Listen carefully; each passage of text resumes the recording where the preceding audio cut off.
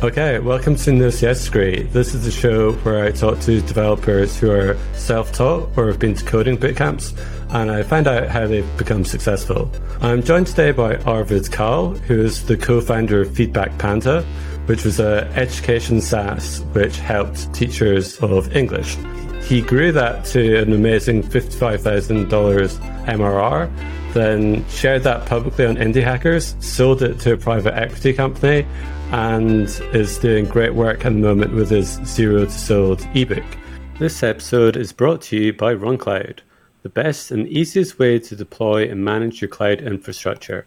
With one-click installers for WordPress and more, support for open light speed, as well as Nginx server stacks, getting started and taking control of your hosting stack has never been easier. So yeah, it's great to have you on the show, Arvid. Thanks so much for having me. Quite excited. I very much remember all the things you've been doing for the last couple of years, and I've always been excited by finally having somebody speak about the non-traditional way, to get into any IT-based job. So it certainly was similar for me. Even though I went to university at some point, I kind of flunked that and I kind of dropped out of that, but still ended up in the industry that I wanted to be in. Yeah. So I'm quite excited to be here today. That's awesome. So you're saying that you don't have a PhD from Stanford? Because no, that's the only way you can become a developer. Come on. Oh, man. Got to tell the truth. It's actually quite sad, and obviously you've seen lots of examples of people who went and became developers even though they don't have any kind of academic background. But to know that there's still countries and still like whole societies that force developers into taking physics courses and that kind of stuff at a university level, just to then end up at any kind of internet software development agency where nothing is related to high-level particle physics or stuff like that, right? It's really not the point. And I've grown to understand that, hey, the only thing you really need to have is passion for building things, passion for creating solutions to people's problems, and you'll be a good developer. Depending, obviously, on the branch or the industry you want to go into. Like if you want to be in, autonomous driving, you might want to have a background in like certain kinds of mathematics and maybe even physics. But if you want to build SaaS products for people who have no idea how to use the computer, right? If you have a really, really low bar, then you don't need all these fancy degrees. So I went to university. Maybe let me tell you more about my CS upbringing.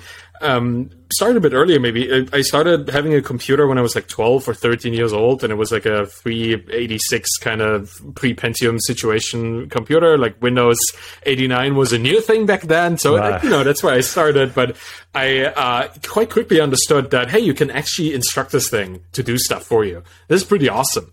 And when your computers came with better like CPUs and stuff like Napster started appearing, like file sharing and people actually exchanging information on the web, IRC, the chat system where you could talk to people all over the world. Quite quickly that I want to actually build stuff for that system. So even while still in school, I was already interested in learning how to program. I took an after-school course in Turbo Pascal, one of the really, really ancient programming languages by today's standards. I just went there after school and into like a little institution that was part of our university, but for students that were not in a university yet. Took a course there once a week for a couple of years and just learned how to code from that, which you could almost consider bootcamp because it certainly wasn't the regular curriculum, right? Invented. It was like I was maybe 14, 15, 16 at that point. Just taking the basic steps of programming, just understanding like what functions are, what for loops, if then else, that kind of stuff. And then I thought, hey, this could be my future. So once I was done with school, I went to university for computer science, which obviously is the path for so many, right, who have an inclination, but don't see an alternative. I went there and it was horrible. Like I was learning interesting stuff, but none of it was related to the things I wanted to do. Like building cool projects, building cool software. Well, that's not going to happen if you're in theoretical computer science 101, right? Where you go into logic and all kinds of like Backus-Naur form-based logic expressions. Great if you know it. but you don't need it, unless you're building another compiler or like building these foundational tools for computer science. Pretty likely that you're not going to need this. So I dropped out of that at some point. I thought, hey, I still kind of want to learn more stuff. University was cool for the just exposure to knowledge. So I went and started a philosophy/political science studies. Dropped out of that too because it wasn't that interesting after a while, a couple of years. So I think I spent 8 or some years at a university, but don't have a degree in anything at all. I just had a lot of time at university. And meanwhile, during that time, I went and got a job at a web agency building software, PHP-based software for all kinds of clients. So it was super interesting. I had this real pragmatic work at my job and this super abstract stuff in university, and they did not connect at all. That's my experience with computer science. Obviously, if you want to be a professor for computer science, building, cryptographic, the future of crypto or stuff like that, or investigating even whatever is happening in the space. If you want to be an academic, obviously you want to go to university. But if you want to be pragmatic, you just do the thing. You teach yourself, or you find people who can teach you that kind of stuff in a much shorter time with much less abstraction. So that actually happened. Once I dropped out of the second series of studies, must have been around 2010, 11, I just floated around building a couple projects on GitHub, building things that I found interesting. And then I got a tweet from a CEO of a Silicon Valley company that was venture funded. He had found my stuff on GitHub, the little projects that I just built because I had nothing else to do and was just exploring and experimenting. And he thought, hey, you want a gig? Do you want a job? Your stuff that you're building is exactly the tech that we're currently using for our project here. And you want to come visit? Want to see if this could work out? And 2 weeks later, I was sitting on a plane from Berlin to San Francisco, just on the invitation of that guy, hung out with them for a couple of weeks, and then it was pretty clear, yeah, this is a place that I want to work for. So flew back to Germany. It was a remote gig as well, and worked for that company for quite a while. Just really from having built stuff on GitHub, even though it was just an experimental thing. It was a little image board that I just wanted to see if I could build it. So I did, and that invited this well-paying Silicon Valley job for me, just from having the right tech at the right time. So had you put it on Hacker News, or how did they find you? At that point, honestly, I think that CEO just really browsed GitHub for people who were using CoffeeScript, which used to be a thing. It's kind of JavaScript, but slightly better. Remember that? It sounds like a kind of... And it was before I got into coding, but it sounds kind of like a medieval kind of thing. It was a big thing back in 2012. It's not anymore. Hey, you know, many of the things from CoffeeScript that were actually the good parts, I guess, were integrated into JavaScript. If you work with arrow functions at this point, that's where it's from. So, it's like a whole evolutionary thing. But at that point, it was CoffeeScript and using MongoDB as a backend and Node.js as a backend server infrastructure. I had just looked at, what's the current thing that people are building with? I had built something with that, and he was looking for projects like this by people who are interested in it, and then just reached out to them. That's how they source their developers, by people who are interested enough in modern technology to build something with it. Yeah, so I haven't posted it anywhere. I don't think I even was on Hacker News at this point. I was just building stuff for myself. And that got me this invite into the industry. And honestly, working for this company taught me more in 2 weeks than 4 years of university taught me about coding. Because it's just a pragmatic approach, right? You get thrown into a code base. Here, this is what you have to figure out. This is how you install the thing, run it, and then add stuff to it. Obviously, this teaches you much faster than if you go at it from a more academic perspective. So that was really interesting. And that kind of taught me that if you want to learn something, you just have to build stuff. Right? Not pointlessly, not aimlessly. You do have to have a goal behind it, but you have to get your hands dirty actually working with the product or building the product, working with the technology. Otherwise, it's so abstract, it's not going to do you any good. So that led to my first job, real job, outside of university. Then I experienced a level of burnout because it was a Silicon Valley company. They expected quite a bit. And like with the time change between like the West Coast and Europe, where I was in the middle of Europe, there was a lot of, let's call it mental issues at that point that made it harder on me than I thought. So it was my first kind of fight with burnout at the point. So I stopped working for them. I tried to collect myself, start again, figure out what to do next. Went to Berlin. Back then I was living in Dresden, which is my hometown, more in East Germany, former East Germany. Still kind of East, but I went to Berlin, lived with a friend, lived on their couch. He had an app idea, a business idea, kind of started that with them, bootstrap business, trying to build a local food marketplace here in Berlin. That flopped, but it was interesting, super interesting experience. Tried to build something else with other friends, little photojournalism app for embedded photographers who are in war zones and have to upload their data. That also flopped for different reasons. There is a lot of interesting knowledge that I accumulated just from failing a couple times with these businesses. Then I actually got a real job as a software engineer because all these projects that I had built kind of introduced me to more people that had connections to agencies, to freelance agencies, and they had an opening. I got into that company in Hamburg, Germany, working on IoT projects. And that was my first experience with Elixir, the Elixir programming language, because we used that for the IoT platform there. Because in IoT, you have a lot of concurrency, a lot of data just flying in and out and all the time. And Elixir, based on Erlang, the Beam VM, which is something that Ericsson built for the phone switching network, that technology is really nice at handling all these kind of things. So that's why I learned Elixir. And I then, I already was living with my girlfriend, Danielle. She was an English online teacher. And I then used the same technology to build a SaaS helping English online teachers be more productive at their jobs. And that's where Feedback Panda started. 2017, I guess, was around the time when we came up with the idea, because Danielle had a problem and together we came up with a solution.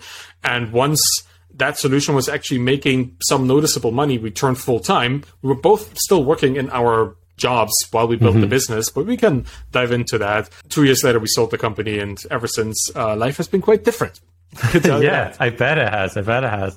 So, yeah, can you explain kind of like what the problem your girlfriend Danielle had? Sure. And because it's interesting, like my girlfriend is a teacher as well, so they have like a really heavy workload and everything. Mm-hmm. So, yeah, if you can explain that, that'd be great. So, I mean, prior to going to Hamburg, I started like listening to a lot of podcasts and reading a lot of books about entrepreneurship and solopreneurship and building businesses. So I always felt like I really want to build a meaningful business at some point. I learned all these things, and then I just kind of had my eye open for an opportunity, right? So just as a backdrop to this.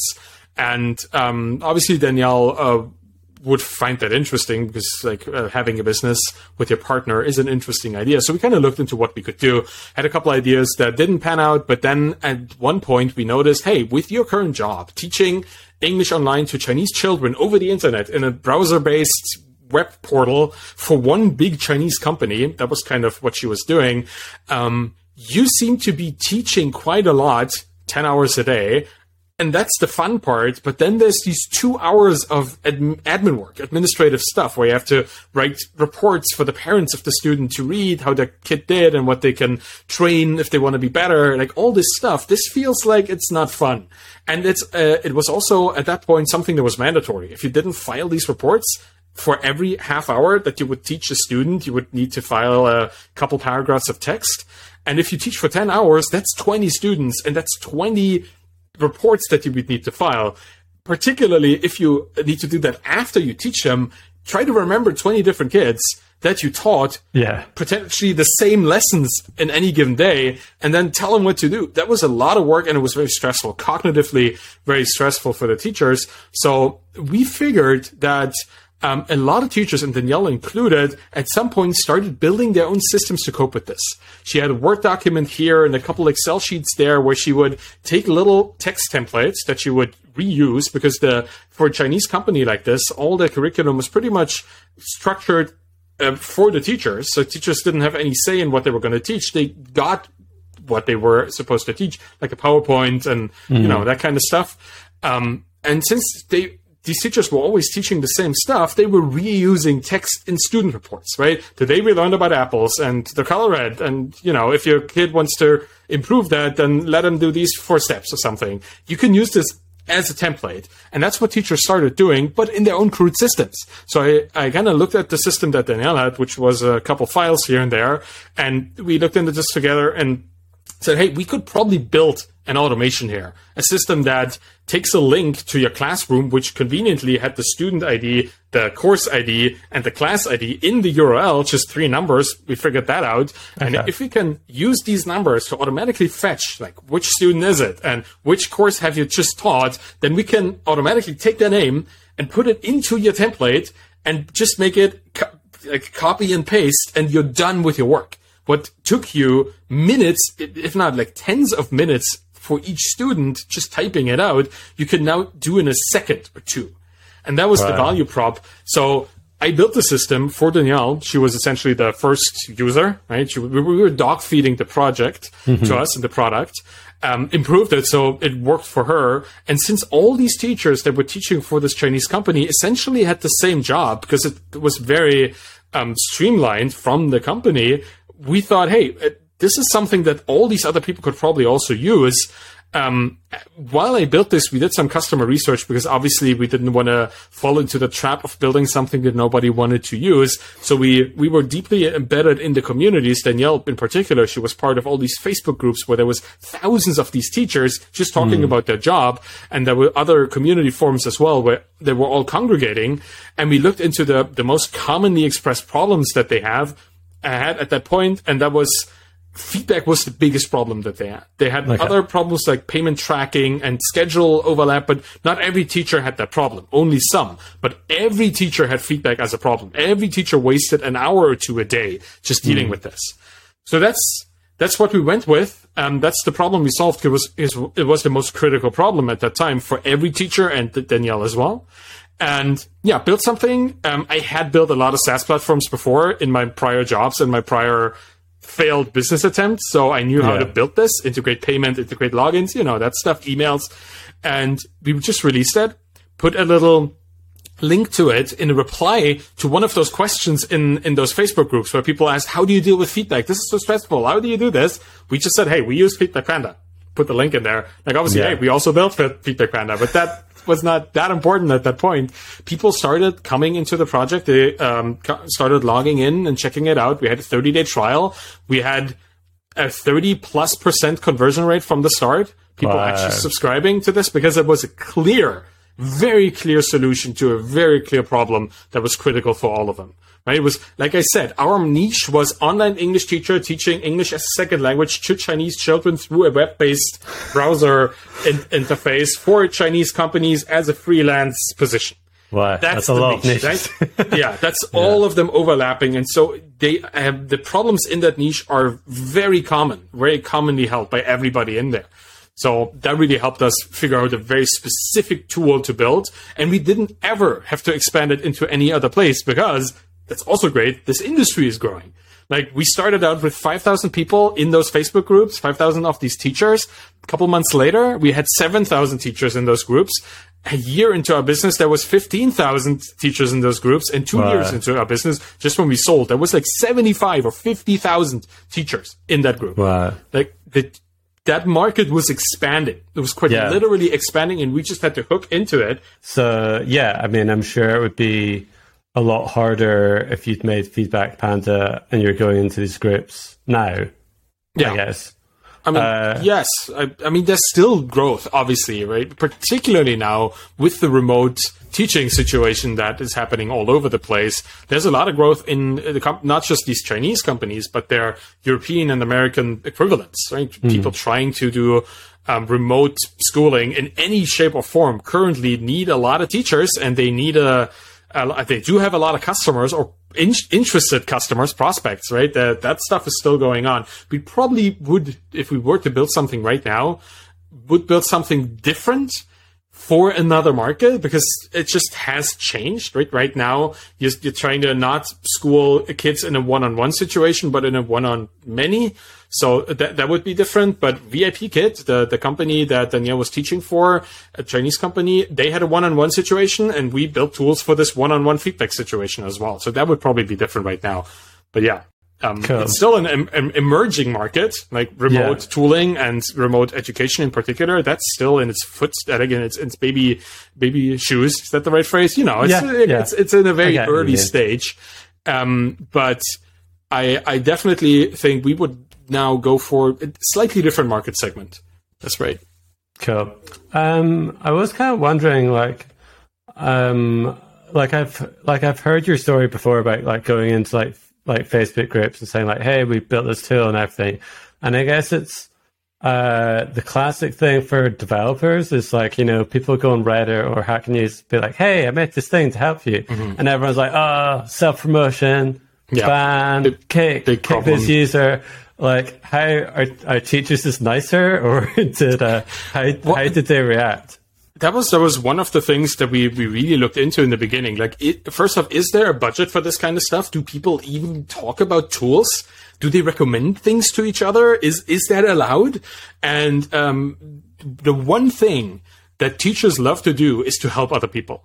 That's the basic competence of a teacher, is to empower others. Yeah. So talking about things that help you help other people is allowed in these communities. And we really didn't push it. We didn't say, hey, we didn't post anything about Feedback Panda. We only replied with it. That was a slight difference there, right? We didn't throw our project into the ring for people to observe it. We just said, hey, some people use Google Sheets. Some people use their own crude little system. Hey, we used Feedback Panda for this. And we were careful not to push it too much. I know Reddit is different. If you go to Reddit and you go into any community and you even just put a link in there, not even to your own product, called promotion, sometimes really some of these communities have very strict guidelines, but these guidelines come from having experienced spam and marketing. Right? These communities, they are protective. This isn't just because they don't like people providing value to them. That is not really the case. Their experience is the moment you open the doors, you open the floodgates. That's the problem. People will try to abuse your leniency to plug their stuff, right? So the problem usually boils down to how long has this person talking about their product been in our community? And if you've been there for a half a year or a couple months and you've been a valuable contributor to the community, you can very likely put a link to your project in a reply and people will not mind. If you joined yesterday and your name is forum user 473 and you have never replied to anybody, but now you have this whole essay on how your product is amazing, that's not a big surprise that people won't accept that. That's one of those things that I'm actually writing about right now. So I'm writing a book. We haven't really talked about this much, but I wrote a book about this whole Feedback Panda experience called Zero to Sold. It's the name of the book. And that was quite successful. So I dove into one particular part of this book, the audience part, and the building a product from an audience-driven kind of mindset. And I'm now writing a different book, a second book called The Embedded Entrepreneur, where I talk about going into communities and building your product with and in that community to actually have this kind of validation system built in, right? Instead of building something like many developers would, they would think, oh yeah, I have this idea. Let me build this. And then they built that. And then they kind of throw it out there and hope that people bite, right? There's a lot of assumption in this. A lot of, oh yeah, there are enough people, and oh yeah, this is actually solving a problem. And if you don't validate those assumptions, you're going to have a bad time, particularly if those communities then see you as this kind of intruder just peddling their wares.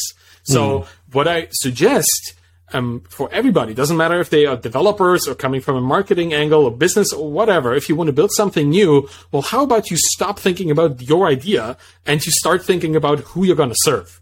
Because if you do that and join people in their communities, just really on Twitter or on their forums or in their close Telegram groups or wherever you are, people will coalesce around a certain interest or a certain profession. Slacks are there, Discords. There's a lot of communities out there. And I also went through that listing in the book because I figured out in doing the research, oh God, there's a lot of stuff. Like there's interest-based communities, there's circumstance-based communities, there's practice-based communities, and they're all slightly different in how they approach value creation, how they approach helping each other, and how they approach allowing people to sell. So that has been quite an enlightening thing to do research on. But the moment you embed yourself in a community, the moment you join Twitter and you hang out with people, you engage in conversations with them, you share other people's tweets and you retweet them with a little twist and you give your opinion and you talk to people in DMs, the moment you become a part of a community, people will see you as a contributor. They're not going to see you as an intruder. They're going to see you as one of them. And the moment you're one of them, you can actually leverage your position as a person of rising fame and reputation in that community. And you can have people, first off, tell you what problems they have. You can listen to them, obviously, but you can also ask them. And the more reputation you have, the more people will chime in and give you their opinion, right? And then you can have them actually look at the thing you're building. Like you say, I want to solve this problem. Do you have like 10 minutes and just really chat with me about the little problems that you have in that space? You'll get a lot of no's, but you'll get some yeses, right? So there will be this kind of starting conversation between you and other people in this particular field. And then you build something and you invite them as beta users or beta readers. That's what I'm doing with my book. I have a list of 500 people who've been beta reading my drafts for the last 3 months. I had 500 part-time editors just working on my book, essentially for free. They get access to the book and all the learnings in the book. I get access to their brain for all the kind of, I don't understand this, or this is too slow, this is too fast, this doesn't make sense, right? It's an exchange. They get something, you get something. And this is the whole point of this, is to not expect too much from people before you give them something. Right? Because if you contribute to a community, if you share interesting thoughts, or if you engage with people, just give your opinion or empower them by retweeting their content. Let's stay with Twitter as an example, and making them capable of reaching more people to invite into their own discussion. Then they see you as somebody who gave them something valuable. And the more of that you do, and you can also blog and put blog posts on there and just provide valuable content all by itself. But engagement, empowerment, and content, the more of that you do, the more people will build this expectation of reciprocity. They will want to give back in some capacity, right? Either by helping you when your launch day is, by retweeting your big launch tweet, or your product hunt thing, upvoting it, or by actually buying your product, which is kind of nice, right? You give them so much for free, so they kind of want to give you something in return. They buy your book, or they buy a subscription to your community, or they just reciprocate in some capacity. And that can only happen. Sorry for the gigantic monologue here. That can only happen when you are part of the community. If you are an intruder, it's not going to happen. Even if you give people a 50% discount on whatever, they will see you for who you are, just a salesman. Right? And if you want to be somebody who has the heart of a community, who is kind of really a part of it, who is not just trying to get attention, but is actually a meaningful contributor, then good stuff can follow. And good stuff will follow reliably, because this kind of reciprocity situation that I was talking about. And that is kind of where I draw the line in this kind of sales marketing in communities. You can always do it once you've contributed enough to that community, right? That'll be fine. And you see a lot of people on Twitter, in forums, in certain groups, they will gladly talk about their products. I do that. Daniel Vassallo does it with his ebooks. Peter Levels does it with his products, because they already have built the reputation that these are credible people that actually meaningfully contribute to the welfare of the community. So that hopefully answers your question about how to do marketing in communities. Yeah. No, that's a really good answer. It does totally make sense as well that, because Danielle is a teacher, I think that helps you lots. Because if you're just like, hey, my name's Arvid, I'm making this new thing for teachers, can I get 100 of you to sign up? It's just going to be like, well, you're not part of our group, or you've anyone can maybe join the Facebook group, but you're not one of us. So I can see that being really important. You grew Feedback Panda to 55,000 a month. Mm-hmm. So that's right. Can you tell us like what went into like growing that, and any like anything that you would have done differently now, or anything that you did incredibly well? Well, it's always easy in retrospect, right? And kind of hard looking into the future, but connecting the dots, that's one of those things that really only works in retrospect. But so what we did was heavily or just understanding from the beginning that the community was very vital to our growth. Like this teacher community that were gladly talking about all kinds of things and already recommending other products to each other. That was kind of the light bulb moment. Well, if we get them to recommend our product to new teachers joining this community and to each other while talking about the topic of feedback, that is the best thing we can have. Like word of mouth is the best kind of marketing. You can put a lot of money into ads, but if somebody that other people trust in a tribal community, such as teacher community, tells them, hey, you should really buy this product, that's going to be a high conversion conversation. So we tried everything to make this easier. First off, we were nice people. Like that may be one of the most important things. We were actually nice people when people had a problem with customer support, when they came to us through Intercom and talked to us about like a little bug they had in a thing or something didn't work. We were spending a lot of time making them feel better, making them feel all right, helping them with the problem, solving it, giving them a refund if stuff didn't happen.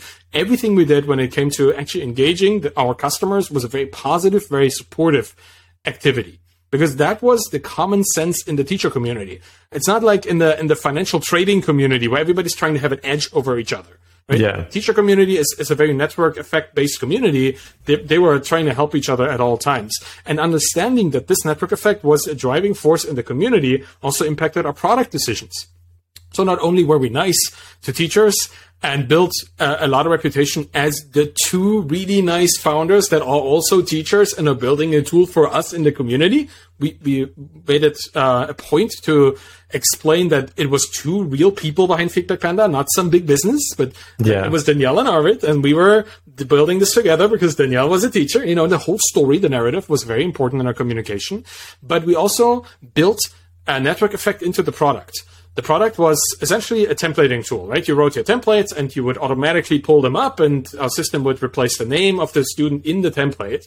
But what we also built was a template sharing system where teachers could share templates with each other.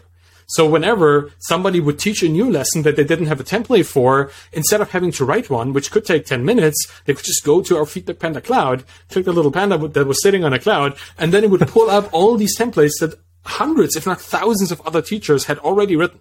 They could browse through them, import them, and then they would have it in their own template system.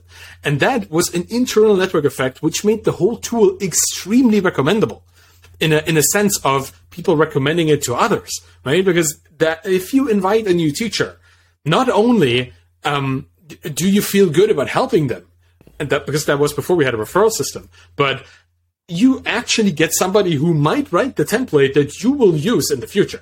So inviting somebody was like a net benefit to everybody involved. The people being invited would get access to this whole template database, and you inviting them had the chance of adding more templates to the database beyond your own. And we saw people already recommending it for that reason. So at some point, we were priced pretty low because teachers are very price sensitive. Many of our teachers did this online teaching as their second or third job. So you can probably tell there wasn't too much of a budget, but there was a budget. People already recommended a tool called ManyCam to each other when they started out as teachers, which is essentially like put some funny animals or things into your video stream kind of tool. Right? Okay. It's just something where you can engage more with the kids, have a little dinosaur walk through the screen, and that's kind of cute. So people were already recommending purchasing a license for this tool to each other. So we knew, okay, these people understand that they're freelancers, that they're actually having a budget to be better at their job. So we had no problem people recommending Feedback Panda, and the community had no problem because it was yet another tool that would help you be better at your job.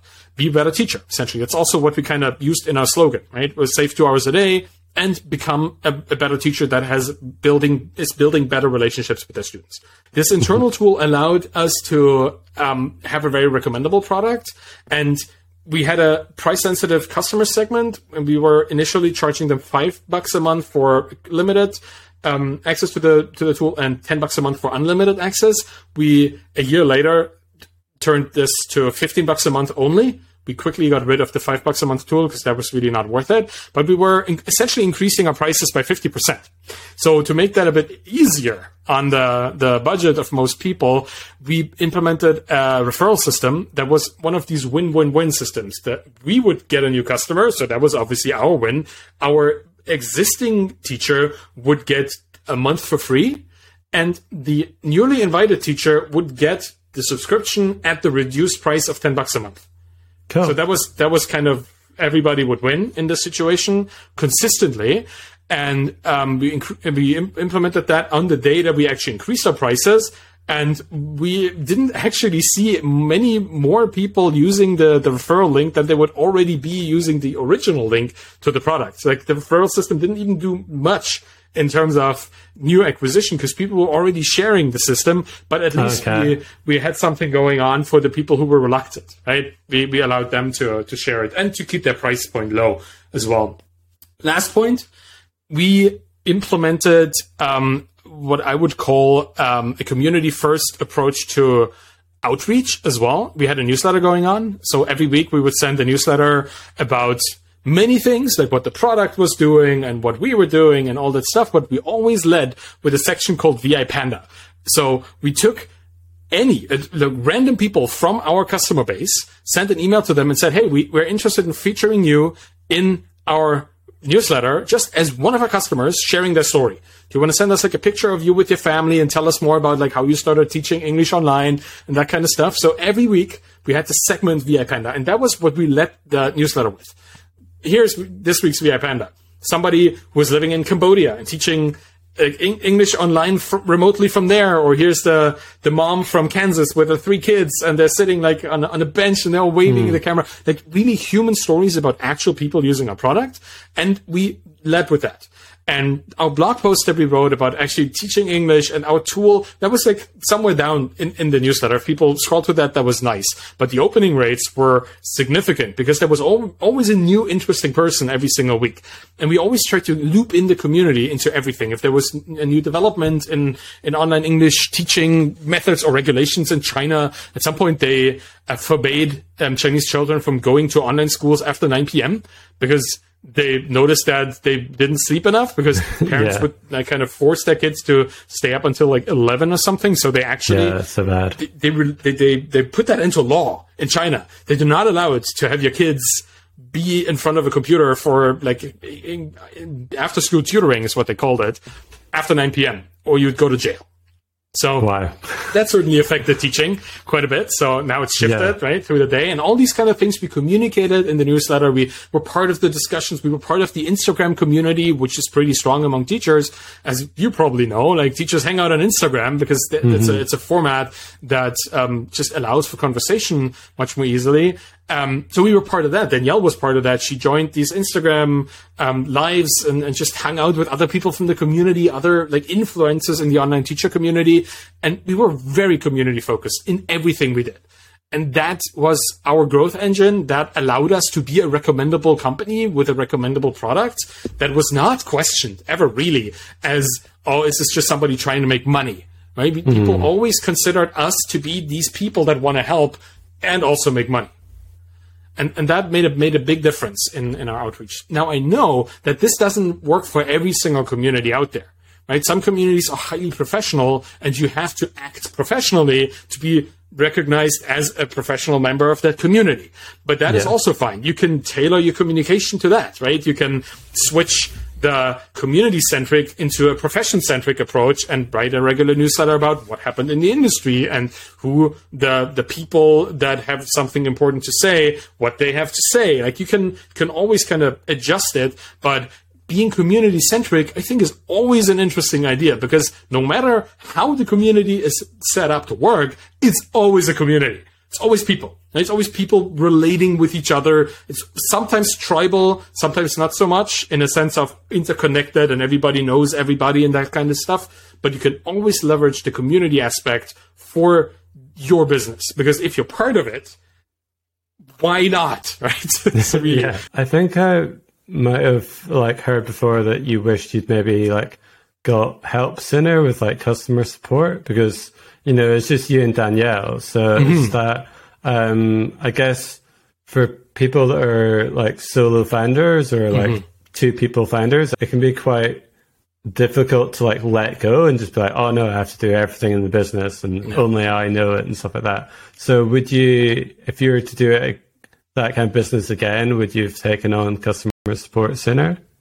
I think so. I had this problem with hiring, and I'm still kind of, because it's hard for me because I've never really hired anybody in my life before. I've always been hired myself, but never hiring anybody else. So during the pandemic, there were a couple times where I was also close to burnout just because there was a lot of responsibility on me as the only technical person. Right? We had 5,500 customers or something, and we were 2 people. Wow. And if anything happened, then you can probably imagine how many customer service messages would flood into the system, and we would need to deal with that. Like I said earlier, prior to starting Feedback Panda, I read a lot of books and I learned a lot from other founders on the Indie Hackers podcast and like the SaaS Club podcast and all these very sassy founder focused podcasts, and I learned that, particularly in the book Built to Sell by John Warrillow, if you want to build a good, well-running business, you needed to build it as a sellable business, as a business that doesn't need you, essentially. And a business doesn't need you if either you replace yourself or you build automation and systems into place that work without you, that work for you. So that's something we did from the beginning. We had a lot of documentation. I'm also German, so we love to document everything, so that kind of helped. Yeah. But we had a lot of internal documentation, process documentation, SOPs. If there was any kind of problem that we hadn't encountered before that customers talk to us about, like, oh, I can't log in for some reason. I tried this and I tried that and it doesn't work. Hey, we would write an SOP, like a step-by-step on how we approached this problem, how we solved it, and put that into a Google Doc. And in the end, we had like 50 pages worth of SOPs just from the customer service conversations that we had. The other thing we would do is we would turn this SOP into an help desk article immediately after helping this particular customer with this problem. So using Intercom, we used their knowledge base feature as well. And if anybody would ever ask a similar question again in the future, they would be automatically suggested that particular article. So we immediately scaled our customer service by taking a single one-on-one answer and turning it into a one-on-many response. In the end, we had like 200 different articles in our knowledge base, and they would serve like 95% of the Intercom communication that would come in would be automatically rerouted to the article. People would solve the problem. Then Intercom would ask them a couple minutes later, did that solve your problem? And they would click yes. So it wouldn't even come into our field of vision, which with 5,000 customers makes a big difference, right? Yeah. So those systems were essential. Yeah. Sorry. Yeah. I see that a lot actually with, like whenever I go into like, if I need support with a SaaS or something like that, they'll suggest articles. Oh, did you try this, try that? And then, sometimes it doesn't work, but sometimes you go on, look at it and it does. And I think as well, like when I made my like Gumroad course on newsletters, I kind of populated it with stuff that people had asked me. So that's quite a good thing if anyone wants to like make a course or an ebook and they don't know what to work on. It's just like, we'll base it on what people send you on DMs. Yeah, like pretty much. You're like, it's great. If you've got some kind of niche and someone's asked you like, oh, how did you code this? Or how did you build this? Or how did you sell this course or whatever? You can just be like, okay, just look through what people ask you. Yep. And that's like a really good thing to talk about. It's always good to take notes, like in many ways, right? It's good for your, like obviously customer service is one of the biggest areas where you can do this, like because this stuff will be automatically reusable for other communication in that space. But internally, it's just as important. I'm building a new SaaS at the moment. I'm in writing Zero to Sold, my book, I figured out that the links in my book, they were breaking kind of, and I built a little project called Permanent Link to keep these links from breaking. It's kind of a link forwarding tool that works with automated link checking and custom like forwarding, all that kind of stuff. Doesn't really matter what it is, but I'm building this at the moment.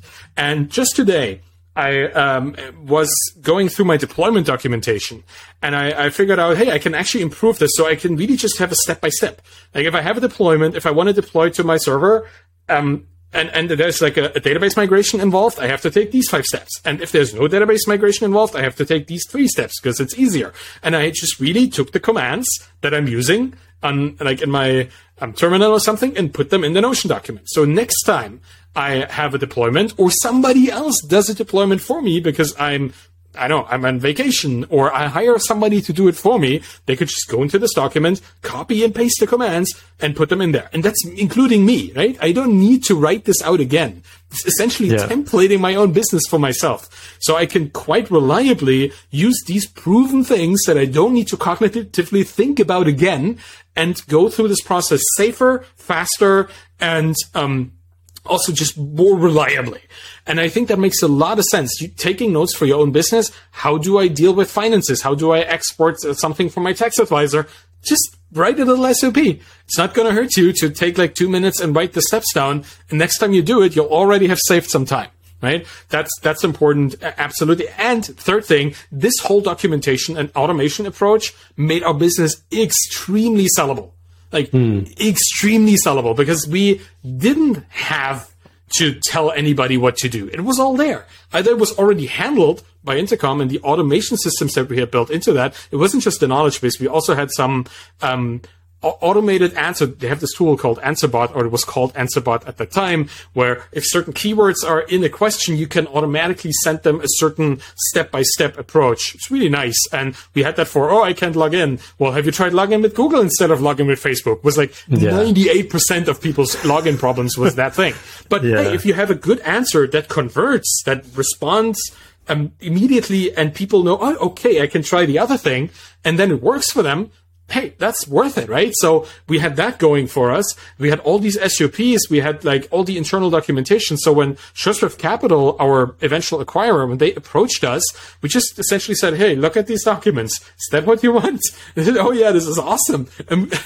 The transition period that we had after selling the business was extremely easy. Like it took us a couple days to transition over the business because we had everything already there.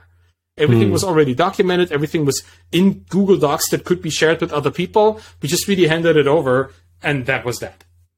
Yeah, that's fantastic. I think as well, before you sold, you'd shared your revenue on Indie Hackers, and that's how the private equity group found you. Is that right? Yeah, we had shared our MRR on Indie Hackers through the Stripe integration for quite a while. I think we had started that when we were at like 5K or something, and then, it just grew. And if somebody who is into buying sustainable SaaS businesses see a graph that slowly and reliably goes up to the top on the right, they get interested, right? So that was really helpful in getting eyes on the business from the acquisition perspective. So that was really cool. Yeah. So, I mean, for some people that don't know, on Indie Hackers, the website, it's owned by Stripe, and you can show your revenue if you're like a bootstrap business.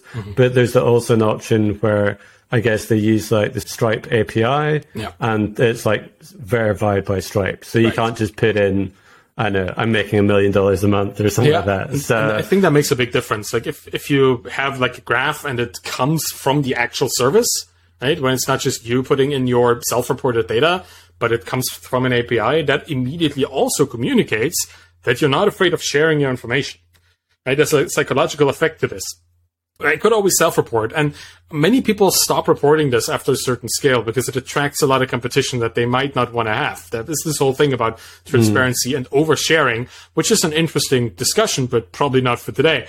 But while you share, it certainly instructs a lot about your business and your personality. And that invites people to share that sentiment, right? Like SureSwift, these people have acquired 30 some properties before they acquired us. So they have a lot of experience and they know what to look for. So by sharing who you are and what you do and how you do it, you invite people that think similarly. And that makes the whole process, both of the acquisition, in our case, the due diligence and the transition, and just even staying in touch with people right now, much easier because you're just really kindred spirits at that point. Yeah, that's awesome. How long did it take from the kind of, I guess, they sent you an email maybe, and how long did it take for the unspecified amount of money to hit your bank account? I think not even 3 months or 2 months, something like that. It was very quick. Not too bad. Involving the due diligence process too, right? Yeah. That was easy because we, again, highly well organized, being a German business, half owned by a German. Danielle's Canadian, but she's just as organized. She's more organized than me, just in different ways. We had everything in place. We had a profit and loss sheet. We were using Baremetrics at this point and ProfitWall to have our internal reporting or internal metrics tracking. So we had these things that we could just show people. Here is our cohort analysis. Here is our MRR over the months and our churn and our retention and all these things. They were all there. We had all the data. So that made the actual due diligence very quick and very easy because they also knew what they were looking for and found it very quickly. That was very fast and transition was fast. We were out of there quite quickly. We hired our own replacements with them. That was interesting too. I hired my developer replacement, another Elixir developer, and Danielle hired the CEO replacement for her position because she was leading the business. And she also hired the customer service agent because we needed to find an actual teacher. So we hired from inside our community. Was also interesting. We hired a teacher to do our customer service with the other teachers. So they knew exactly the lingo of the people they were talking to. They knew exactly how to talk to them about the problems. They knew exactly how to talk to them about how to solve it because they had the same technical skill level. It was awesome. Hiring from your own customer base for customer service is a secret that should be out more. People should do that more because it's really cool. I have seen that actually before with Ben Tossell and MakerPad. Yeah. MakerPad's a platform for, I guess, learning no-code tools. And he's always just hired people that were in his community already. So when he needed a marketing person, he hired someone that was on the forum. Yeah. And hiring people, I think, that already use your product or are in the community, just, like you say, it makes total sense because they already know what they're doing. They're not a complete random person that you need to sit them down and explain what your product is. Yeah. So, it makes a lot of sense. It makes onboarding much easier too. And then if you have documentation in place, that's going to make it even easier. So I don't think we trained our customer service replacement at all. We just handed them over the documents. And then they just took over. It was awesome. So when you're next working on the SaaS, do you think you always want to be coding and doing it all yourself, or would you work with other people? I'll work with people more, I think. I mean, this SaaS that I'm building right now is a very low touch thing because it's really a link forwarding tool for authors. So there's really not that much there, even feature-wise to build. People have links in their books and they need to point somewhere, so they exchange the links and they're good, right? It's really not too complicated. But if there's ever any point where I feel over my head, I'm in over my head, I'm gonna hire. Yeah, absolutely. I'm gonna get people in there from the beginning. The moment I notice this, same goes for customer service. But right now, it's more one of the many projects that I have, right? I'm still writing books and I'm still actively being involved in the community. It's not that I'm focused 100% on the SaaS, which is also how I'm building it. I'm building it as something that can mostly run on its own and doesn't need me too much. But yes, I would definitely get help sooner than last time. Yeah, no, well, that sounds like the developer's dream. Make something and just watch it operate on its own. I was actually, sorry, I want to throw this in there. I was actually looking for a project that had as little external dependencies as possible. I didn't want to build anything that integrates with another service. Because if the other service changes, then I need to change. If the service goes away, then my tool is pointless. And I didn't want anything that needed complicated integrations in itself from other services. I didn't want to have anything that needs complicated calculations or stuff on other services or uploading files somewhere and all that stuff. So it's really a basic product that, unless my database explodes, doesn't have any interoperability problems. So that's kind of what I was looking for in this product, because with Feedback Panda, there was a lot of integrations that we needed to take care of, and that was very stressful too. So I'm trying to reduce the platform dependency of the product itself. Yeah, that makes sense. That sounds really smart. I know that you're a really big advocate of building an audience. And I was just wondering, I mean, for instance, I quite often see really successful businesses, then I go to their founder and their founder is making maybe 6 or 7 figures and he's got 2,000 followers, which is less than me. Yep. And I'm just oh, this guy's killing it. And he's just maybe I should get off Twitter. But why should people have an audience? And, do you think you can be successful without one? I think you can be successful without one, but it certainly doesn't hurt to have this alternative channel, right? But when you think about audiences for founders or software businesses in general, they're looking at two audiences. You're looking at the founder personality and the actual professional business that we're talking about, right? So I'm kind of embodying both at this moment. I'm myself as a person, and I'm the founder of Permanent Link, kind of embodying the whole writer Permanent Link rot problem space. So that I'm overlapping here. But for some industries, there's no overlap. Our audience is on LinkedIn, but their founder is on Twitter.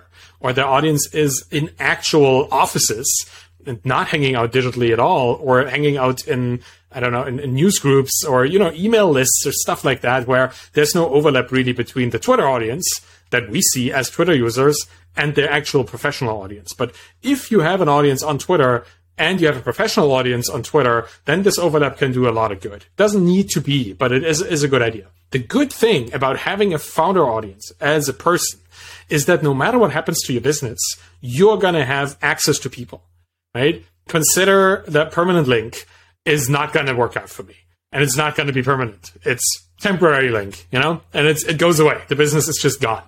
I still have at this point, 16,000 Twitter followers, no matter what happens to the business.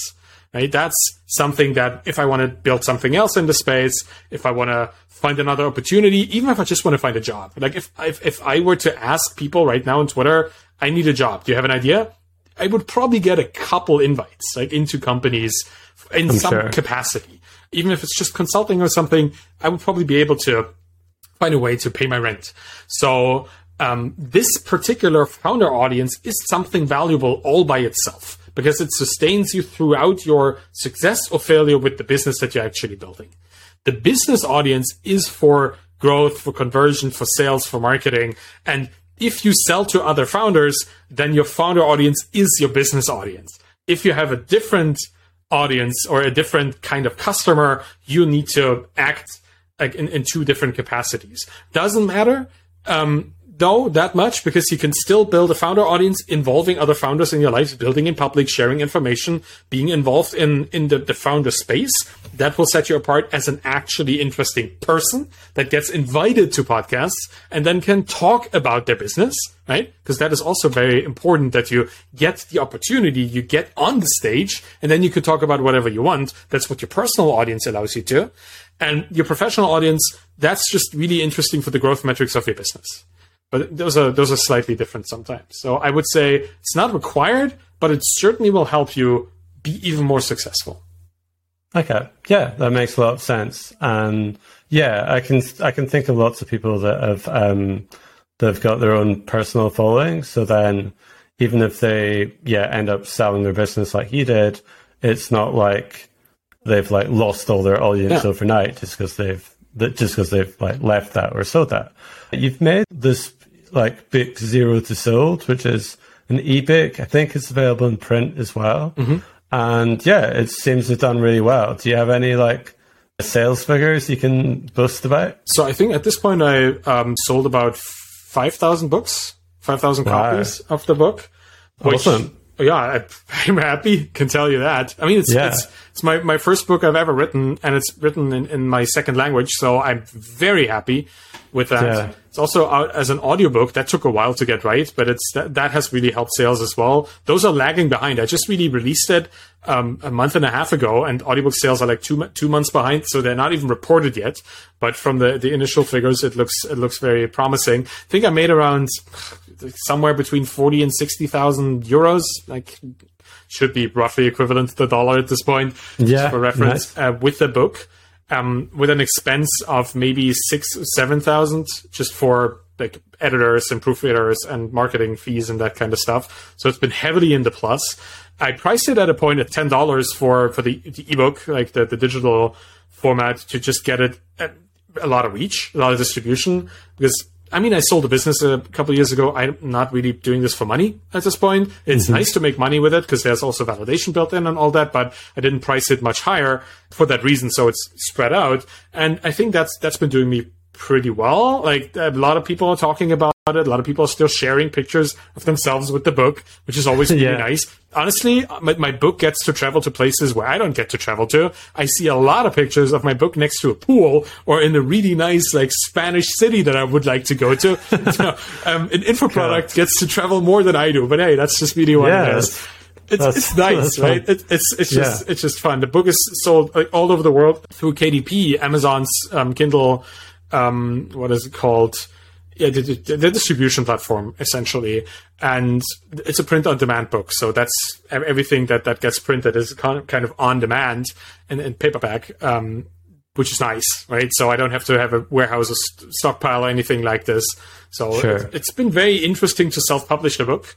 And it's also the reason why I'm writing the next one, because I had a lot of fun. I never thought that I'd be a writer. Honestly, I started out as a software engineer, and I was surprised to find myself being an entrepreneur. And then I was surprised to find myself being a writer as well. But writing is just the most enjoyable thing to me. Like, I write a new blog post every week. I have my podcast where I essentially read the blog posts for people who don't like reading or who don't have the time for it or don't want to. And that has been the most enjoyable year of my life so far. So I just really want to continue this, hence the new book, which really dives into this whole community-based approach, which is essentially what I'm doing in writing the book. Like, it's like Zero to Sold is about the story of Feedback Panda, but it's also the blueprint to how to write a book. And the Embedded Entrepreneur is the story about Zero to Sold and Feedback Panda, but it's also a blueprint to how to write a book in public embedded in the community. Kind of trying to be a bit meta about my stuff, because there's so many like Russian dolls or like circles within circles. It's crazy. It's the serial entrepreneur thing that I found for myself. Like, you do a thing, you recognize a problem while you try to solve another problem, and then you solve that problem that you just found. And then you go, it's like a recursion, right? You find another problem during that, and you try to solve it. I did Feedback Panda. I figured out, I need to be able to teach these things that I learned. So I wrote the book, and in writing the book, I learned, links are not permanent. So I built permanent links. So, it's all these kind of, being exposed to problems while solving problems will give you ideas on what you can do next. Which is why so many founders just continue to build things that came up. Josh Pickford, he sold Baremetrics. First thing he does, he made a lot of money, right? He sold this for like $4 million, the business. So now he's building a wealth organizing tool for people who want to like organize their money, because that's his problem. Right. So he's solving his own issues. It's really interesting to see, founders just not stopping when they're done. So you're not just like sitting in a hammock counting your money. Well, what would that be, right? What kind of life would that be? I was trying to. I was actually trying, once we sold the business, I tried to just sit in front of this computer and play World of Warcraft for 2 weeks. And I could only play so much World of Warcraft. Surprisingly, there used to be a time where I could play that all day, all week, right? But not anymore, because I had found something much better. I'd found passion in helping people solve their problems. And when that was gone, I needed to find something similar again, which is why I started writing on my blog and essentially writing the book, because I needed to help other people. Because I had encountered that in building Feedback Panda, all these online English teachers who they were reaching out, they were super frustrated, something wasn't working. I solved it for them, pushed it to the production service within minutes, and minds were blown, right? They were, oh my God, somebody's actually listening to me, and total switch in personality. From that point on, they were the most loving, caring people you could talk to. And doing this, being able to do this, I have never encountered anything in my life like this before. And now I want to do this all the time. I want to give somebody something, and then their mind just flips, and they're the happiest, most productive person in the world. That's what I want to do. Yeah. That's why I write. That's why I'm doing this, right? That's why I'm talking about these things. That's awesome. Yeah, it's just something I cannot not do anymore. And probably makes me unemployable, but it's just really what I want to do. Yeah, that's so cool. That's really cool. I think, it's funny. I saw a YouTube video the other day with like Jerry Seinfeld was stopped in the street and was asked a bunch of really stupid questions by this, kind of fake journalist or whatever. And the journalist was like, "Oh, but you don't have to work. You can just like sit around all day." And Jerry Seinfeld was like, "Yeah, but what kind of life is that? Why am I like, what's the point in doing that?" Yeah. So I think a lot of people that are earlier in their careers are kind of, but if I made however many million, I just sit around all day. But I mean, really not. I think you'd get bored pretty quickly. And it's like you're in the prime of your entrepreneurial like productivity career. Essentially, you just did the best thing you've ever done. Like, why on earth would you flip this around and do nothing forever? Like, don't get me wrong. The first thing we did once we had sold the business was take a trip to South Africa and have an actual vacation, because we didn't have a vacation for years. But we came back from that. Like, I was already mid-vacation, like mid-safari, thinking about what am I going to write about in my blog. Like, that was already happening because it was just something I wanted and needed to do. And you have all this knowledge saved up or constructed in your mind from building a successful business at that point. It would be a waste, honestly, to not do anything anymore. Like, a waste for yourself, obviously, but also for everybody around you. Because all these people who taught me how to build a business were doing this just like I am now on their own free time, right? They were going on podcasts, they were writing books, they were giving interviews, sharing their knowledge, not because somebody paid them for that, but because they thought, I need to give back. And those are the giants on which shoulders I'm standing. So now I'm trying to give back the same way so that I can teach others to eventually get into this position of financial independence and like post-economic state of mind and all these little nice concepts where they can say, oh yeah, now I can share what I learned with all these people that just started out last week. That's kind of, it's almost it's not a mission, but it's a privilege even to do this, right? It's something that I expect to do, because otherwise it would be a waste. That's awesome. Yeah. And I have to say, it is very cool that Zero to Sold is like, what, $10? Because, I mean, so Feedback Panda before was doing like $55K a month. And you, sold it for a lot of money, shall we say. So, but yeah, I mean, it'd be very easy for you to be like, it's $100. I've sold this like massive business, or it's, $1,000 or whatever. So yeah, it's really cool. I have to be honest. It's a very kind of like accessible price point, and you're not just like more money. Yeah, I mean, there are different kinds of mediums that have different price points, right? If I ever were to make a course on something that would require me to like get a nice studio set up and like really focus on what I'm saying and try to do it right, probably would price that one higher than the book, because the book is commodity in a sense, right? That's how we understand books. That's how we conceptualize pricing. And it's also the densest form of knowledge transfer that doesn't involve me actually doing the transfer. Right? If I give a book to somebody, it's like they can read through it in whatever time frame and learn as much as they want from it. I don't need to be there. So it's not really taking much of my time. But if with a workshop or like a community, looks very different. So that would be pricing in a different way. And also, honestly, I knew from my blog that most of like the third biggest audience that I have after US Americans and British people is Indian people, people from India. And I know that prices in India are different from prices in Europe and in the United States. So I was trying to make it at least somewhat accessible for a person in India of not much means to get the book as well, right? I would love to have a parity pricing, like purchasing parity pricing integrated into Gumroad or something, or even Amazon, where people in India would pay less for this. But as far as I know, they don't have that yet. So last week, actually, there was Gumroad Day. Right, or when was it? Let's say 7th of April, I guess, just to make this more clear. And everybody was lowering their prices quite a bit, because Gumroad Day meant that no creator on Gumroad would be charged the Gumroad fees. They would kind of give you like 100% of the money. I think I sold 600 something books on that day, and just because I dropped my prices to 50%, to $5, because that was already putting this so much more into the affordability category for many people from all over the world. I had sales in countries in Africa that I had never sold a book to before on that day. Cool. And in Southeast Asia as well. So it really makes a difference. So I'm probably gonna be doing something on the first birthday of my book as well, like on the 29th of June or something. But I'll look into that when the time comes.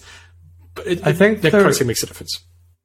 Yeah, it makes some sales at a lower price. It's better than no sales. And we are in the middle of a creator economy without gatekeepers. Why would I literally gatekeep the price to that book into spheres where people of certain nationalities, could not afford it by default, right? I just don't want to do that. I mean, the print book has a higher price because it is actually being physically printed by Amazon, and they take like 70% because they're Amazon and they could do whatever they want, right? That's why it has an actual price, somewhere at 24-ish or something in dollars. But the ebook, which is a digital copy, should not be priced that high. At least I feel that way. And it's fine if other people don't think so. Honestly, I'm in a very privileged position in many ways. I'm quite aware of that. But not needing to do this for money as an info product makes this a no-brainer choice for me to price it. Nice one. I was just wondering if you, like, just to finish up, what advice do you have for someone that's wanting to, like, maybe learn to code and, like, start their own business? Like, what kind of direction would you send them into? Well, fiddling around with stuff is always a good exercise. That's kind of where I got my first job, right?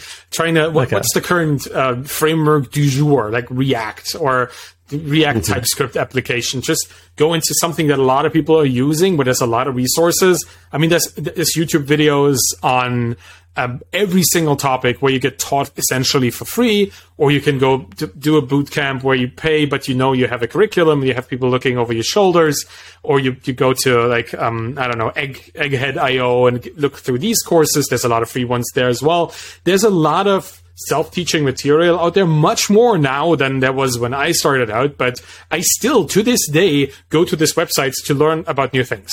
I just recently started working on a React project with other people, and I'm not a React developer. I come from the Vue and Angular side of JavaScript, right? So I needed to understand React a bit better. So I went, as usual, I take a bath, I take my computer, and I just watch like React tutorials for a couple hours.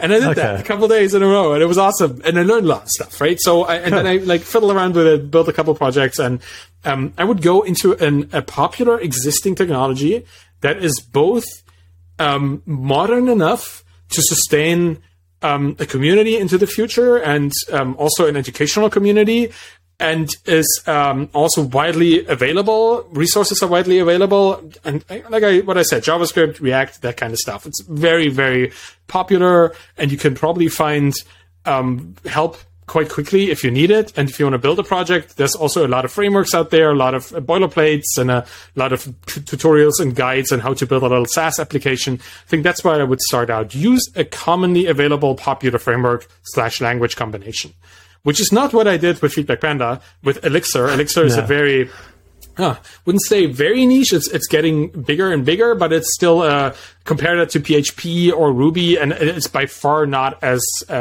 popular a framework. But it is something that I had worked with for many years at that point. So it was very easy for me to build something quickly from that framework, a completely new SaaS tool, because I already knew exactly how to structure it. So if you are already kind of looking into something that you played around with before, just go with that. Right?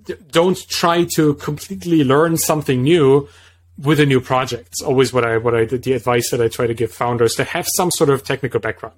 If you're completely new to this, go with a popular framework. If you already know a framework, use that. Okay, yeah, that sounds like really good advice. Like, I am kind of like learning Django at the moment, and I just chose it basically because lots of my friends have Django. So that's really good. You could just talk to them, right? Yeah, I just bug them for advice and just like, Austin, can you help me with this again? And also as well, I can search on Stack Overflow, and there's tons of YouTube videos. So I'm not using like a super like obscure framework or language or something. So I think that definitely helps. Very popular. It's kind of stacking these advantages. Some unfair, some fair, right? You have your friends that can help you. You have Stack Overflow, which is full of Django advice. You have Slack communities that are all about Python and the underlying frameworks. And you have a lot of different sources and resources that you can uniquely use to your own advantage, right? So might just as well. I would do the exact same, and I do the exact same. Like, I'm in JavaScript projects because that's my community. That's why I know best what to do and who to reach out to, and Elixir at the same time, because that's just what I've been building tools in for the last 6 years. So and they both kind of coincide pretty well because one is a back end and one is a front end technology, so you can combine them. Makes it even better because now I have access to the whole sphere. It's use what you know, use what you have access to, use where your friends are currently hanging out as well. I think that's really good advice from your end as well. I think you're doing the absolute right thing here in this space. Yeah, nice one. That's good. That's good to know. Do you have any favorite podcasts for developers? Ooh, for developers. Well, yeah, I don't really listen to developer podcasts too much because I'm more in the indie hacker space, and that's more the indie part than the hacker part that I'm interested in. And I would really recommend anything that combines these two spaces, which would be the Indie Hackers podcast, the Software Social podcast, maybe the Solopreneur Hour, which is also an interesting podcast that I used to listen to quite a bit.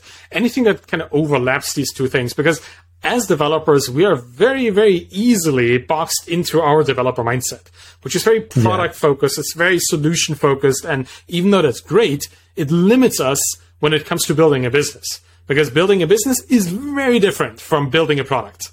Like a business has a lot of human components, a lot of talking to people, like doing market research, actually marketing, selling stuff. Scary, right? Going out there, telling people about your thing. And if you're not used to people doing this without feeling bad about it, like doing self-promotion, like I am with my upcoming book, The Embedded Entrepreneur, like if you're not used to this, to people doing this in the media you consume, you're going to have a hard time doing it yourself. So exposing yourself to something that is slightly out of your comfort zone, that is where I would redirect people. It's hard.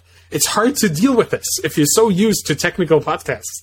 I was in that situation myself, but it really opened my eyes and then opened my approach vectors to all these kind of things, made it easier to transition into a more business personality that is both a coder and an entrepreneur. That's my recommendation. Cool. Nice one. Do you have any favorite people to follow on Twitter?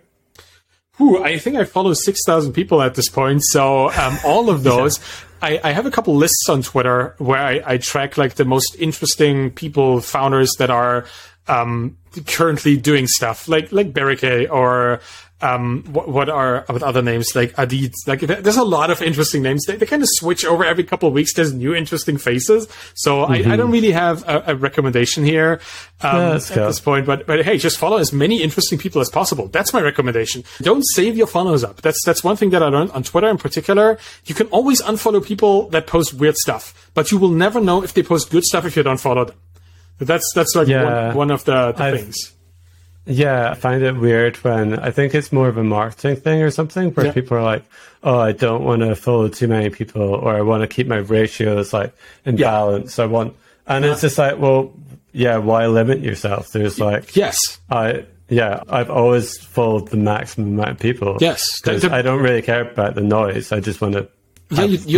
You don't have control over one half of this ratio. So why would you artificially limit yourself to in the one that you have control over, right? You don't really have control over how many people follow you. That's up to you to provide meaningful content and engagement and making people interested in you. But you have control over who you follow to inspire you to create content and to actually engage with. I would recommend following as many engage-worthy people as possible and consistently engage with their content to get more people to follow you. Like you have to follow to be followed. Now, it's not a follow for follow situation. I don't condone that kind of stuff, but to have a realistic relationship with people, it just needs time. And you need to be present in people's eyes. You need to actually audition for their follow in front of them by interacting with other people that they follow. So I absolutely follow as many people, meaningful relationships, of course, right? You don't follow anything, but follow people that you find interesting and that could potentially invite more engagement, discussion, conversation, questions, answers, that kind of stuff. Okay, nice one. Yeah, that sounds really great. Where can we find out more about you on the internet? Well, I spend 26 hours a day on Twitter, so you can follow me on Twitter at Arvidkahl, ARVIDKAHL. And then I have the blog, obviously, which is like the central node for all my writing and podcasting and stuff. It's called The Bootstrapped Founder, thebootstrappedfounder.com. And you also find links to my books and my projects and all that kind of stuff there. I think that's enough. Don't need to drop any more. Zero to Soul, that's the biggest book currently out. And The Embedded Entrepreneur, that's gonna come out a month from now. And that is, I don't know when we're gonna be releasing this particular podcast. I don't even know when my book is gonna be out. So a month from now is probably right. Probably today. It's probably just like, we'll do it so it's on the same day. Yeah, and I'm super flexible with that kind of stuff. So it'll be out, right? Just, you'll see. Follow me on Twitter and I'll tell you.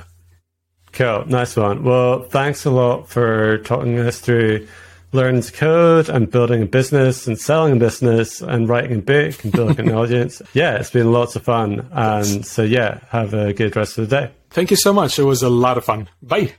Okay. Thanks for listening to the show. I really enjoyed chatting to Arvid, and I hope you can check out his ebooks. There are links in the description. If you're looking for more content like this, there are over 100 interviews with developers who are self-taught or have been to coding bootcamps over on nocsdegree.com. If you're looking for a developer job, check out nocsok.com. If you want to help out the podcast, please give it a review wherever you listen to podcasts.